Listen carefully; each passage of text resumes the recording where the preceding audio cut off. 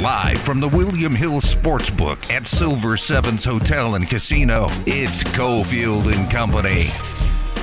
Another addition to my Drunky McDrunkerson collection. Lettuce is a fine topping if you have got like 9 things. Don't waste one of your 3 on lettuce. Both of you probably could use a salad. It's time for Cofield and Company with Steve Cofield on ESPN Las Vegas. All right, here we go. Thursday home, Silver Sevens, Cofield and Company. Slowest day in sports, right? Nothing to bet on. We'll get to the Yankees-Red Sox cancellation in about 15 minutes. Struggle to put together the show today. Not really. Adam Hill is here. Lots to get to. Positive, negative, real sports. Otherwise, Jeff's helping us out at Silver Sevens. Good times, good times, good times. Unless you hit the crime blotter. We'll get into the Richard Sherman situation with Xavier Pope towards the end of the hour. He's our Thursday legal analyst out of Chicago. But we got one close to home that ties in Pittsburgh. And then coming back ties us in, right? With some Vegas ties. It happened here in Vegas, but it's got Vegas ties. Who is, I don't even know how you say her first name. Do you know how to say it? Is it Calabria? Calabria? Sounds right. Gondrzak. Uh-oh. Haskins. Uh-oh. Apparently, she got into some sort of skirmish on July 3rd. She was arrested. She's the wife of quarterback Dwayne Haskins, who's now with the Steelers. Rudely pushed out of Washington after almost no time there. And apparently there was some sort of physicality, and he had a tooth knocked out. Yeah, officers arrived at the room, and they were able to locate the tooth across the room. Ugly situation. Obviously had a pretty messed up lip as well from the skirmish. So seems pretty easy to put the details together of she hit him and the tooth came out. But, of course, we will have this situation play out, and we'll get more and more details as, the case proceeds. But, yeah, it broke yesterday. It happened, as you said, a little over a week ago here in Las Vegas, 2:30 in the morning. They were here for a wedding, big group of people, and things turn sometimes. Domestic abuse is not limited to women. Keep the same energy when it's a man who's a victim. It can be extremely difficult for men to talk about physical, emotional, mental, financial, and or sexual abuse because they are met with jokes and judgment. Abusers are wrong, period. That from Joy Taylor of the Cowherd Show. Yeah, and I do think that's an important point. I mean, I think people look at this not the same way they would if it was a man that had hit a woman. And, listen, there was damage done to Dwayne Haskins. And the fact that he's a football player as well, I think, weighs into this. People are like, football player got hit by a girl. Who cares? Like, it can be a serious situation, and clearly she knocked his tooth out. So it's not like a slap. News on Trevor Bauer. Different sort of incident. The admin leave from Major League Baseball extended past July 27th, or actually to July 27th. Yeah. He's got a scheduled July 23rd hearing for a domestic violence restraining order filed by the woman in L.A. Superior Court. So you've got MLB and Pasadena Police Department doing separate investigations based on the allegations that came out a few weeks ago. So no Trevor Bauer at the earliest till basically August for the Dodgers. I would be willing to bet it extends beyond that as well. And I don't think, based on the schedule of the court, that there'd be a whole lot coming out on that hearing either way. And so if there's no real further information that comes out at that time, I don't know what you're going to learn between now and then that would change the dynamic of this situation. Listen, of course this is about the victim and about Trevor Bauer and about that situation and all those other things. This is not about baseball at this point, but it is a really tough spot for baseball to be. It's tough. If there's absolutely nothing to this, I'm not saying I don't know what happened. I have no idea. But if there's nothing to it, and baseball continues to suspend him and suspend him and suspend him, it's a really tough spot for them to be in. But they also don't want to say, well, hey, there's nothing we can do. We're out of this. We're going to wait for the system to play out, and then all of a sudden it comes out it's even worse than we thought, and they let him play through this. It's a really tough spot to be in. It's why I don't think that league should be involved in anything until it plays out in court and they find out what all the details are, because I don't know. It's a really difficult position for them. It's Trending at 3, presented by Nova Home Loans. Call now at 877-700-NOVA. We jumped the gun. All that violence, conflict. This one is actually sanctioned, and people are rewarded for their activity. Conor McGregor lost a fight to Dustin Poirier, broke his leg, broke his ankle. He was driving around a little scooter today out of the hospital. Didn't seem like he was whacked or high. Kind of seems from his social media the last couple of days that something was going on, but he seemed to be speaking clearly and explained that maybe the leg might have been jacked up before the fight, before he ever stepped in the cage. At what point did the leg break? Ask Dana White, ask the UFC, ask Dr. Davidson, the head doctor of the UFC. They knew I had stress fractures in my leg going into that cage. There was debate about pulling the thing out because I was sparring with no shin pads and I kicked the knee a few times. So I had multiple stress fractures in the shin bone above the ankle. What's your reaction to him saying that he had stress fractures before the fight and that Dana White and the doctors let him fight? Well, I mean, obviously Conor he's been frustrated with some of the things that have come out of, Dustin being the one that hurt the ankle.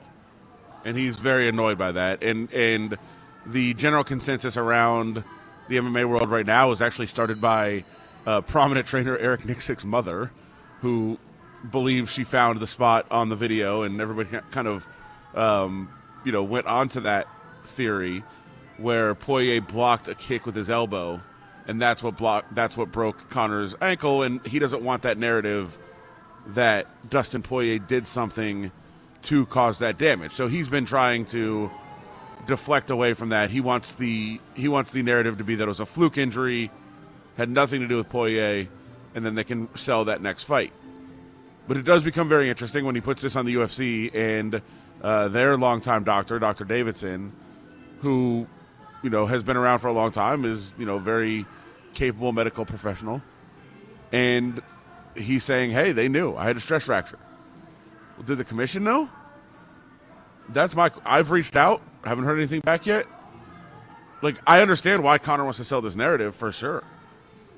But it's the commission's job then to not allow him to fight. So did the UFC falsify documents? Did Conor falsify anything?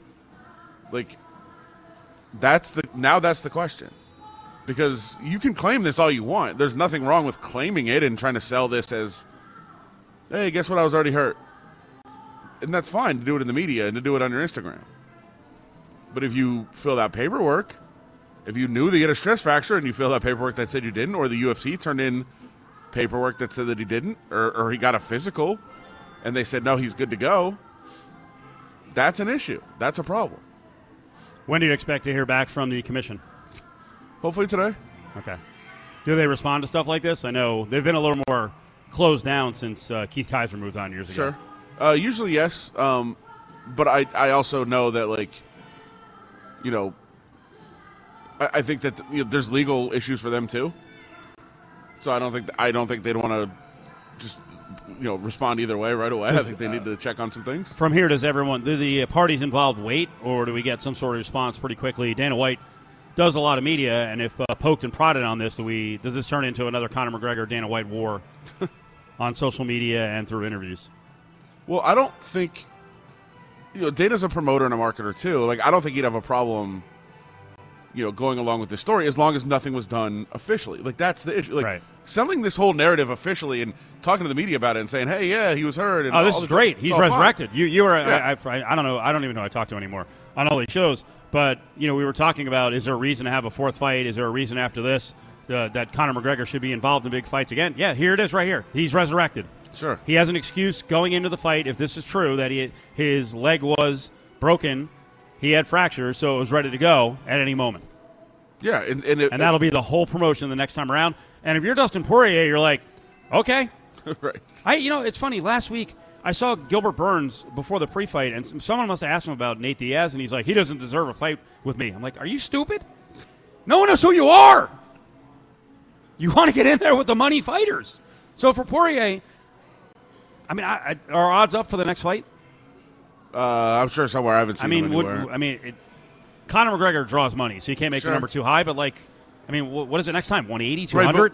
Right, for Poirier, it's. I'm not saying it's a complete walkover, but you got a guy coming off a snapped leg who, style-wise, doesn't seem to be able to compete with you. If I'm Poirier, I'm like, you know what? He deserves another shot. I feel terrible that his leg was broke. I go right in on it. Sure, and especially now, Poirier said he'll fight him in the octagon or on the sidewalk. So I mean, let's do it. I guess he's cool with doing it.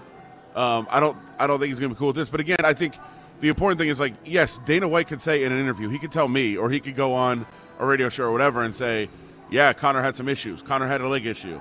He had an injury. Or he can say whatever he wants. All that matters is what they said to the commission. What does the commission know? What did the commission what information do they have? What were they told? And was it accurate and factual at the time? That's what matters. Like, what you say in the media doesn't really matter as far as this goes. Right. But on the record, yeah, that's an important distinction. You see how quickly narratives change? Suns in 4, Suns in 5, lock, it's done. Bucks are stupid, led by Coach Bud. He doesn't know what he's doing. Now it's 2-2. Now it's a 2-3 series. You called it yesterday. I was with you. It wasn't easy. It wasn't like the Bucks were blowing them out and held them off. Bucks had to come up with some defensive stops down the stretch, but they did it. And we can talk about the defensive plays here in a second.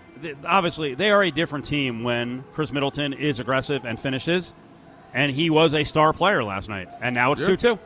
Yeah, and one of the things about Middleton going into the series is, and going into the series and analyzing it, I think a lot of the talk, and I know one of the conversations I was having on the air was, like, Middleton can be that guy for a game or two. Like, he's going to have a game or two where he goes off and he carries you. But without Giannis, because it looked like Giannis probably wouldn't play in the series, it wasn't going to happen enough. Middleton wasn't going to be able to do that enough. Well, Giannis being there and doing what he does every single game allows you to kind of wait for Middleton to have those breakout games, and you can still be in the series. And that's kind of what happened. Middleton goes off for 40. It's enough. They need it. They need every one of them.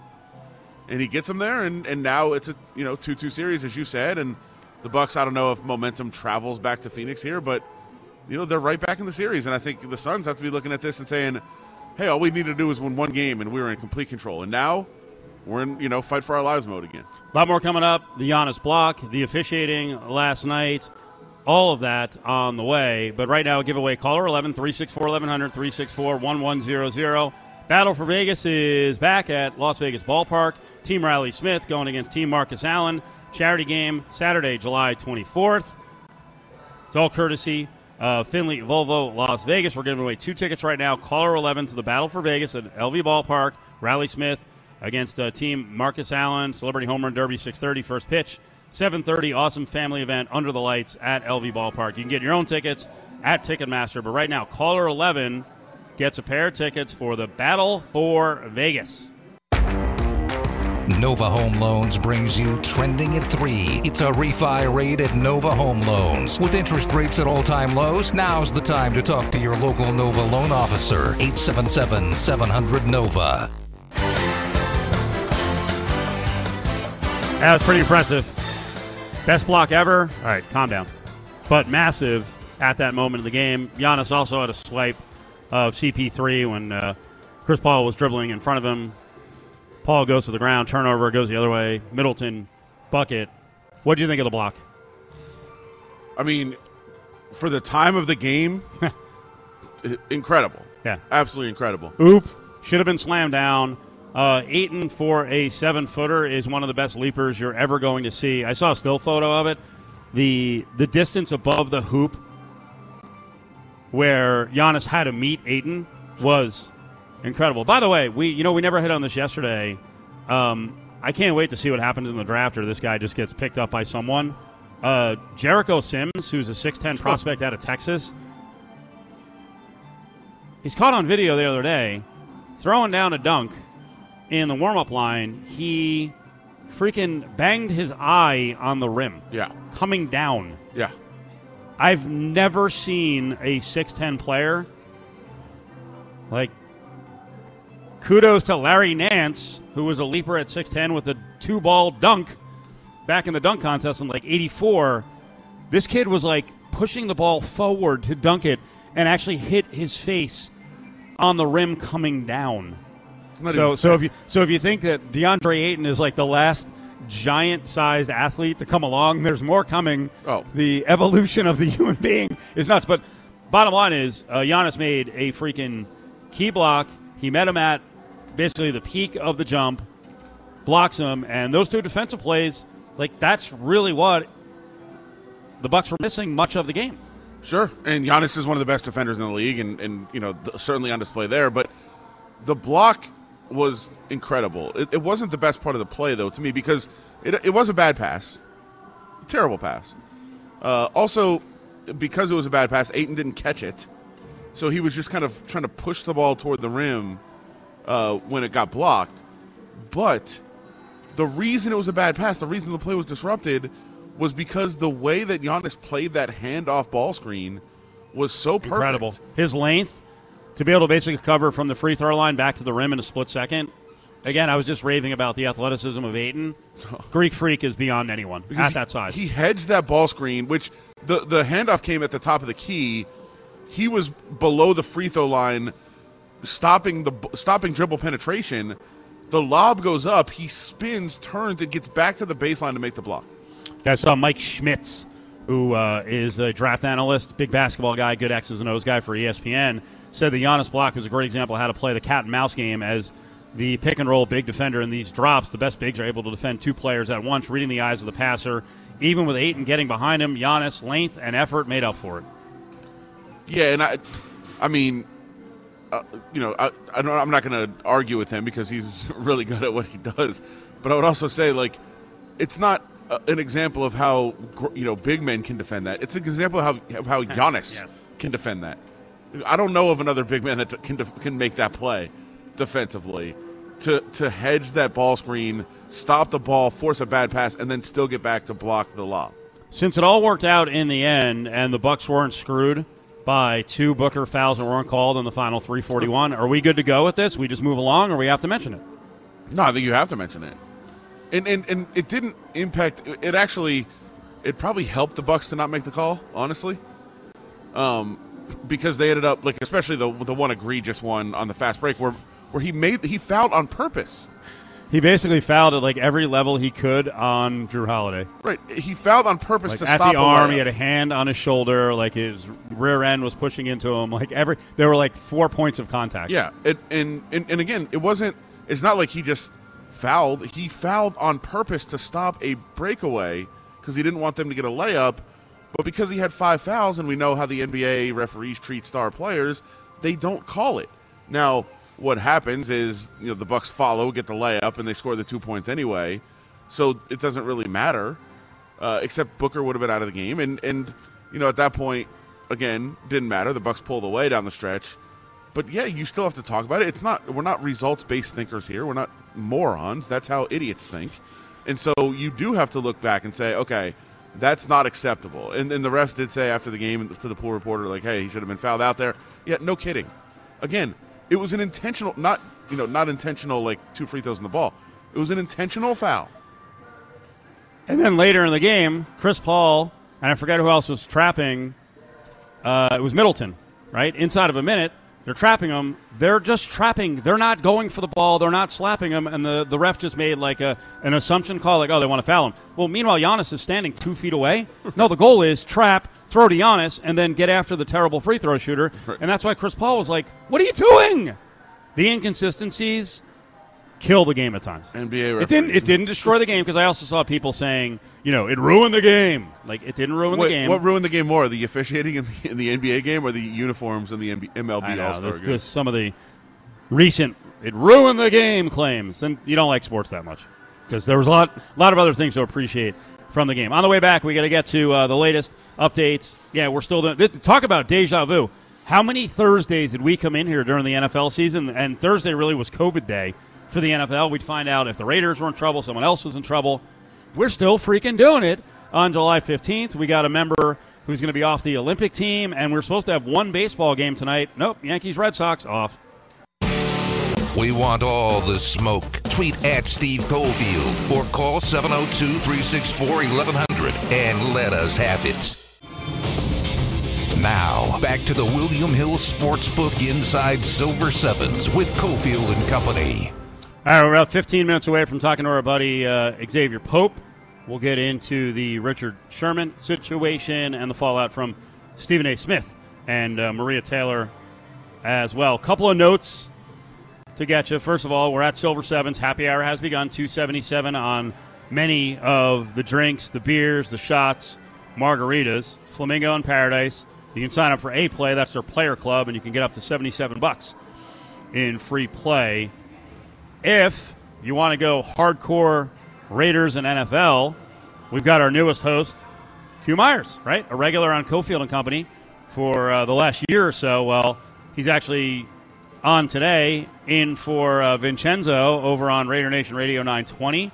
He's got Kirk Morrison on. He's got Omar Ruiz on. Lincoln Kennedy's going to check in. Some words from Mark Bedane as well. So coming out of the gates, strong, strong, strong with Q Myers across the way on our sister station, 4 o'clock on Raider Nation Radio, 920 a.m. And Barry, listener Barry, just stopped by and gave us a handwritten note.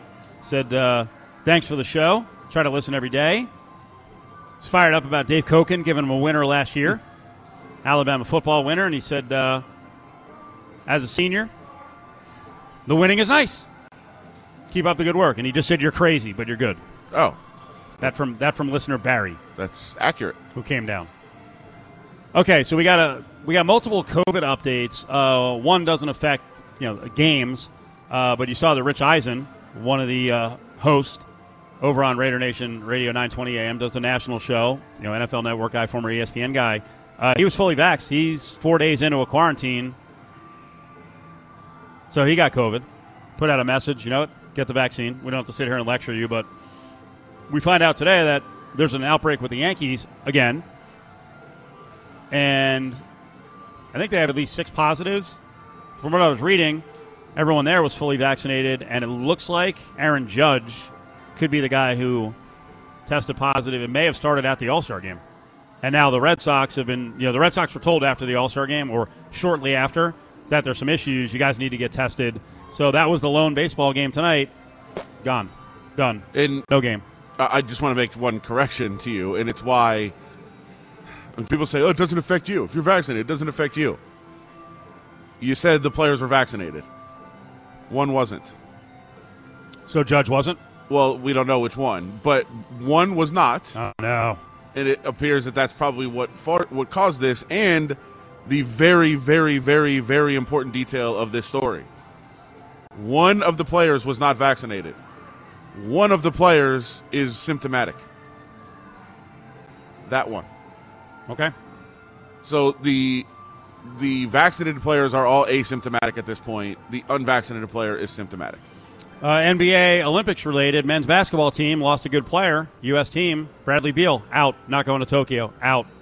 Went into health and safety protocols. There's another player on the team who I think is being checked out, but Beal's officially off the team. Yeah, he's off the team, and I'm starting to get a little bit worried. That there could be a rash, and all of a sudden it's going to be NBA, well, I'm not going to say NBA backups. It's going to be a different-looking team that goes to Tokyo? Well, no, that doesn't go to Tokyo. And you don't think the team's going to go at all? I'm saying that nobody goes to Tokyo. Wait a second. Well, I mean, that's not shocking. Obviously, there's a lot of folks in Japan who don't even want the Olympics there. Yeah, I think, nobody. Less than 14% of Japanese citizens are vaccinated. So essentially, Japan doesn't have any say whether the Olympics happen or not. We've talked about how bad the Olympic deals are. The world is invading Japan. Yes. We've talked about this in the past. The two worst deals in all of sports are the deal the NFL does with Super Bowl cities, where they basically have autonomy over the cities for a week or 2 weeks. The Olympics are worse. Japan is like, please, please, please don't have the Olympics here. And the IOC says, yeah, we're having them. So 8 days. July 23rd, 8 days. The Olympics are happening. I'm pessimistic because, I love the Olympics. I'm a huge – it's a very weird thing. I don't know why. It's usually something I would probably make fun of and hate. I love the Olympics, though.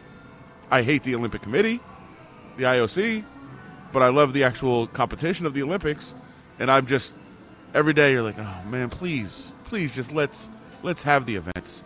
And every day I get a little bit more worried. But, yeah, for right now, Bradley Beal, not part of it, which isn't good. He's a very key player, and we know that, the world is catching up. They're going to need all these players. So back to the Yankees, official news. So 3 players have been confirmed positive, Judge and Urshela and another player in COVID-19 protocol. So no one right now is saying that Judge is positive. Right. Yeah, we don't know. And Judge, as you said, was in Colorado, so that's the, And now so that means you got contact tracing with lots of players around baseball. Yep. Oh, boy. Yeah. Well, what you do affects others, so. Broken record. Yeah. And we got football coming, and, baseball teams and basketball teams are relatively small as compared to football teams. It's gonna be quite an interesting 5-6 week lead up to the beginning of college football and the NFL. Yeah, and there's going to be a lot of this talk, and every time, again, you said yesterday it was frustrating to hear it every time, but yeah, every time people are like, oh, this again? Yes. By the way, just so we know, L.A. County, just in the last couple hours, back to mask mandates indoors. Which people are pissed about. And their cases are out of control. But if you continue to act irresponsibly, these things are going to happen. This is still a thing. Freedom, buddy. Xavier Pope is up next, our legal analyst out of Chicago, cultural analyst, and we will absolutely get into what Stephen A. Smith said at the beginning of the week about Shohei Ohtani and his apology and the impact on baseball moving forward. Have something to say? Tweet at Steve Cofield or call 702-364-1100 now. They were detrimentally affected by my words. I have friends from the Asian American community that expressed their disappointment in what I had to say because of all the things that they have had to deal with, the anti-Asian stuff going on, the Asian hate that's been percolating in this nation over the last few years, and we all know to some degree why that is. I contributed to that yesterday. And that's inexcusable. You're listening to Cofield and Company on ESPN Las Vegas. That was Stephen A. Smith the other day on ESPN after his take that Shohei Ohtani wasn't exactly good for building baseball in America. We're going to get to that in just a couple of minutes as we bring in our Thursday legal analyst, cultural analyst, Xavier Pope out of Chicago. Xavier, let's start with a serious issue, and that was a Richard Sherman story that dropped yesterday. And I wonder how you're approaching this on social media, and what do you think the media in general should do with the Richard Sherman story? Number one, I think it's important that you or anyone else, myself, don't give a hot take when you don't have all the facts. The police still gathering information, still putting together a narrative of what happened. There were 2 separate 911 calls. There was one by a construction worker in terms of Richard Sherman crashing to a barrier. Allegedly, he's being drunk, and then him potentially breaking into a home of a relative, and his wife called me 911, stating that he sent text messages to multiple family members saying that he was going to hang himself. Is there a mental health issue going on with Richard Sherman? We don't know that. And so we don't have the full extent as to the state of Richard Sherman, why he was even in this situation in the first place. All we know is that there was 2 911 calls and what has happened. And so how do we put together a narrative to be able to speak to the charges that are facing, that Richard Sherman is facing, what we'll have to deal with? How does the NFL address it? How does the NFLPA address it? And how do we take a step back to be able to see what's happening as the details emerge, but at the same time, not to be able to create some sort of media narrative overall as to who Richard Sherman is and what does he face the criminal justice system and his character as a person. Xavier Pope is with us. We're hitting on what happened to Richard Sherman yesterday. Was arrested at 6 a.m. and as Xavier said, a car accident allegedly involved. And then we hear the 911 call, which I also thought was interesting in terms of hot takes because the 911 operator was trying to get information, and she was pushing back and she was truculent. And I don't think a lot of people have listened to 911 calls before. Did you hear anything on there that was distressing? Well, you had a situation where this is his wife explaining a distressing situation. They're going back and forth over the state of Richard Sherman. And we still have to ascertain why that was happening and why. And this is her version of what's going on. This is not Richard Sherman. These are not some of the other individuals that are involved. So we really don't know everything about what actually happened. And that's why it's important for us not to deliver these hot takes when there's still news developing over what's happening. We saw the initial charges come out, and it was burglary and domestic violence. And then as we got some of the facts, it started to look like, well, maybe that really wasn't the case. What do you think about the labeling of certain crimes, and can that be dangerous? Well, I think we also have to consider what's the statute in the applicable jurisdiction. When it was the close familial relationship that Richard Sherman had that spoke to it being a domestic situation. But when we hear domestic violence, we think, okay, Richard Sherman, he's beat up a child or beat up a woman. And then there's a narrative that goes around that. And then everyone's spinning hot takes about violence towards women or violence towards children, or then this person being extremely violent. And then now it's taken off, and we actually haven't determined what's really happened. And so statutes have their place and for certain reasons. And the question of the law, when it takes time to be able to fully vet what's happened, we can't use social media to change laws because how certain things are labeled, because it stirs up a certain emotion in us. We just have to, as social media, slow down and let people who are smart about these things talk to it, like myself, come on the networks and explain to people what's happened. And so that we don't have lay people who don't have knowledge base or experience in certain areas running their mouths talking about things they don't know. Do you think certain media people get so big where they get to a point where they really don't bounce things off of people around them? Because you do need some perspective. Sometimes you get, so huffy and puffy, which brings us to Stephen A. Smith and Shohei Ohtani, and that turned into a firestorm. And I think there was a way to present the discussion, but he didn't present it the right way because so often his delivery is blustery. What did you think of what he said about Shohei Ohtani, and did it go as far as being racist? I heard someone say yesterday that, it was actually Keith Olbermann said, hey, this is, Jackie Robinson and Roberto Clemente all over again. And I pushed back a little bit. I was like, yeah, I don't think it was to that level. But what do you think? Was it hating on Asians? I don't think that Stephen A. Smith was per se hating on Asians. He just made an ignorant statement grounded in appealing to a certain type of fan of sports, which is basically conservative white male fans who may not necessarily get Shohei Ohtani being from a different country and having a translator and being able to connect with him as a baseball player, and saying, but he's assuming something for that fan base that may not have ever said that's what they don't want. And he centered Mike Trout as well. He mentioned another player. He mentioned Bryce Harper, which on our we know Bryce well here in Vegas. He's a Vegas guy. I came back and I was like, wait, those guys are actually kind of boring. Like, they can speak English as their first language. Mike Trout says nothing. Bryce Harper has been programmed kind of like a Tiger Woods from his teen years to be a robot. He says nothing. So you picked actually the wrong guys who speak English as their primary language. Yeah, but you pick these two white players, though, and centering white players as in Major League Baseball, they need white stars to be successful, instead of turning around and focusing on what's really important, which is, okay, have more Asian American journalists to cover Japanese and Korean baseball players.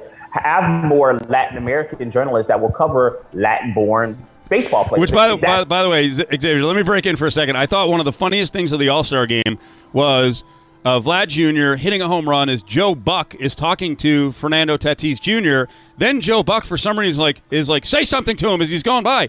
And then Tatis rips out some Spanish, and I'm sure Buck and the producers are like, well, that wasn't what we wanted. Well, that's the game. That's the game now. The game has always been an international game, but now even more so. That's why the game is, in terms of talent, the best it's ever been, because it's pulling from the world. And here's the thing, and this is where Stephen A. Smith missed it, is all professional sports leagues do international outreach to be able to expand the game into other markets so they can bring in more fans. We saw what Yao Ming did when he was with the Rockets to be able to increase the exposure of the NBA in China. We've seen now the NBA is now going to Africa to be able to expand there. These are the two largest continents that exist. You should be reaching out to expand. And that's why the NFL went over to London to have games over there. It's not about language. It's about just expanding the sport. So guess what? It can make more money. You can pay athletes more money. The teams have more value. That's what should have been brought up, not necessarily tamping down whether Shohei Ohtani should be the star of the sport. Let's talk about what's going on in terms of producing hot takes on video. I saw the video a couple of days ago of a rapper, DaBaby, and he tried to video shame some kids on the street. And I thought this was another, multi-layered discussion. I don't know what this rapper should be doing, but describe what was happening there. And there was a pretty good argument on both sides about him getting after kids for selling candy on the street and trying to overcharge him. Yeah, DaBaby was outside of, I don't know, it was a tour bus or some sort of vehicle, and he was approached by two young African-American boys that were selling, kind of Nutri-Grain bars, it looked like, on the street. And we have him basically asking how much does it cost for the box. Both of the boys basically said it was $200 for the box. And then DaBaby felt that it was his duty to basically tell them that they were trying to get over on him and they were overcharging him, and that they could not do this to him like they were the same level of and like they were adults, and then decided to give them $4 after antagonizing. And then he records the video. Right. And people were saying that he was teaching the kids a valuable lesson about cheating other people. But most certainly what people missed is that they weren't probably walking up to average people on the street and saying it's $200 per box. Otherwise, they wouldn't sell anything in the box. Right. They are impoverished, probably kids who are having to take more responsibility for their families than they should. And then they're put in a position where they see someone who's famous, so they turn selling it to charity.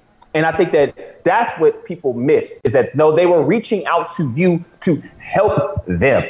And so that they didn't necessarily know the proper language to say, hey, we are in need. We need money. But, hey, we're offering you this more than the market value of this box as an instrument to be able to appeal to you, and maybe you can help us. And that's what DaBaby missed. And he missed the opportunity to be able to be seen in a more benevolent sense as opposed to schooling kids. Right.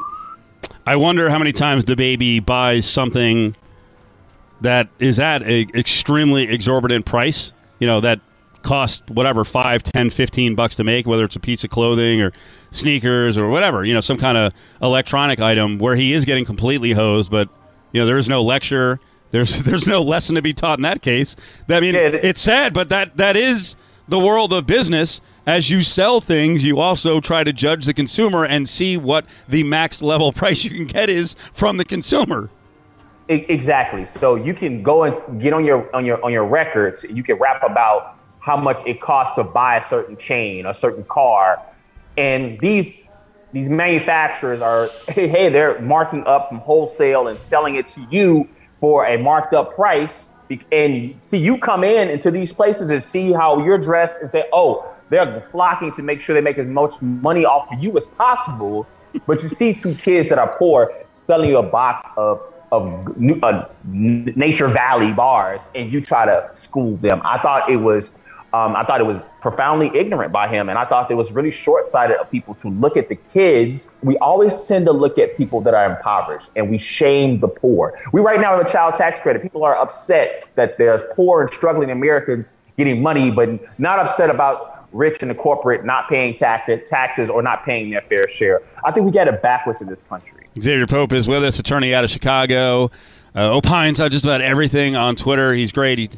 He joins us every Thursday. Let's close on some more lessons, some media lessons here. Folks, don't always get wrapped up in what appears to be battles over salary. There's a lot of stories behind the stories, and I think it's fascinating now, the Maria Taylor story and how this has turned out. Xavier, I don't know about you, but there are people that I've come across in media and in general where I'm around them and I'm like, that person is next level. They're going somewhere. And Maria Taylor is one of those people. Like, she's better than the average media person. It looks like she's going to ink a deal to sign with NBC. She's going to do the Olympics. And I'm telling you, she's going to be the kind of person, media person, who's going to rise to the level where she'll be considered for, like, the Today Show. She could be making $25 and $30 million a year. And that whole thing about her asking for $5 million that came out a couple of weeks ago, whether it was weaponized by ESPN or weaponized by agents, I don't know what the deal was, but in the end, Maria Taylor has won out, and she's going to the next level for big money, Stephen A. Smith money. Yeah, Maria Taylor probably is going to wind up making more than Stephen A. Smith when it's all said and done. And you're right. I think Maria Taylor, we're going to see her probably go the Robin Roberts route, where she's anchoring, a flagship program like the Today Show. Or CBS This Morning, or even she stays with the Disney family. She wound up going to Good Morning America, and that's just how talented as she is, and she's a star. And nothing's going to stop her from getting where she's going because she is knowledgeable, she is smart, she has an incredible voice, an incredible presence on camera, and in negotiations we see things leak about what happens with organizations all the time. So this is not specific to just her. We just see it embroiled in a lot of the different things that happen with Rachel Nichols and then comparing to Stephen A. Smith. But she is a singular talent that will get more. She will wind up making more in her career per year than Stephen A. Smith one day. Let's close on some hoopage. From a storyline standpoint, what's more interesting to you? Team USA and some of the struggles, and then following that team in what could be a really competitive Olympic field, or the NBA Finals? What's more interesting to you? I think the NBA Finals is more interesting to me. First of all, the USA Olympics on a basic level, they're having players play for almost 2 years with very short breaks in between. I think it is doing a disservice to some of those players coming off of that. And I think that's something that's important to mention. But the NBA Finals, this is the largest stage. These are winners. These are you win in the NBA Finals, you become legendary. Some of the top 1 or 2 players, maybe 3 players of those that the team that wins winds up getting into the Hall of Fame. This is supposed to be the Chris Paul championship. Instead, Chris Paul is now struggling the last couple of games. Maybe he'll turn it around at home. But also the ascension of Giannis Antetokounmpo, who he is now showing how great he is on the big stage and how much he wants a championship. And so to me, this is more interesting. It may not be the matchup that many people wanted, but this is the finals that you wanted, and you're getting it as 2-2. And I think we're going 7, and I think this is what the NBA wants. Let's close on social media news. So it looks like I don't even know what it was, so maybe it didn't work. I guess is Fleet? Was that Twitter? Is that out? And now Twitter Spaces is the big thing? Yeah, it looks like Fleets on Twitter is being shuttered on August the 3rd by Twitter, and they are going to replace the top line where you see the Fleets with the active social audio platform they have, which is Twitter Spaces. And Twitter Spaces was presented to compete with Clubhouse, but we've come out of a pandemic. A lot of people were inside during the pandemic, and social audio became big, I believe, because people didn't have anyone to talk to or anyone to see. So whether social audio, we just saw also Spotify launch their green room to have fans interface with artists. I think that might be more successful because it could be tied to dollars and cents in terms of what artists potentially could make. So that may be big, but whether Twitter Spaces actually winds up becoming this big thing, this remains to be seen. But I don't know if social audio will continue to be popular now that the world is open back up. All right, Xavier. One more time, give a pop to Suit Up News, what you've been doing and what you're thinking about doing down the road. What's the next commentary going to be about? Yeah, Suit Up News, we're about to get into filming right now. We're going to talk a little bit about income inequality in terms of how we view payments. We have a child tax credit being issued today in terms of how we view taxes. And we're also going to talk a little bit more about a couple other issues. Please stay tuned. Go to the timeline, #Suit Up News, and check us out for more. Xavier Pope checking in with us on a Thursday. Check out Suit Up News on Twitter @Xavier Pope. His spot today is brought to you by our friends at Nova Home Loans. You know, May was Military Appreciation Month. Nova Home Loans had a great special they were offering to active duty military and veterans. Well, they made 2021, the rest of it, Military Appreciation Year. The same offers on the table. Nova Home Loans offering to waive their lender processing fee on all VA loans throughout the rest of 2021. You got record low interest rates, now no processing fees. It's a great opportunity for vets and active duty military to refinance the existing loan or purchase a home today. But you got to call 877-700-NOVA is the number. It's Nova Home Loans, 877-700-NOVA, and tell them Cofield sent you. Join the conversation on Twitter at ESPN Las Vegas.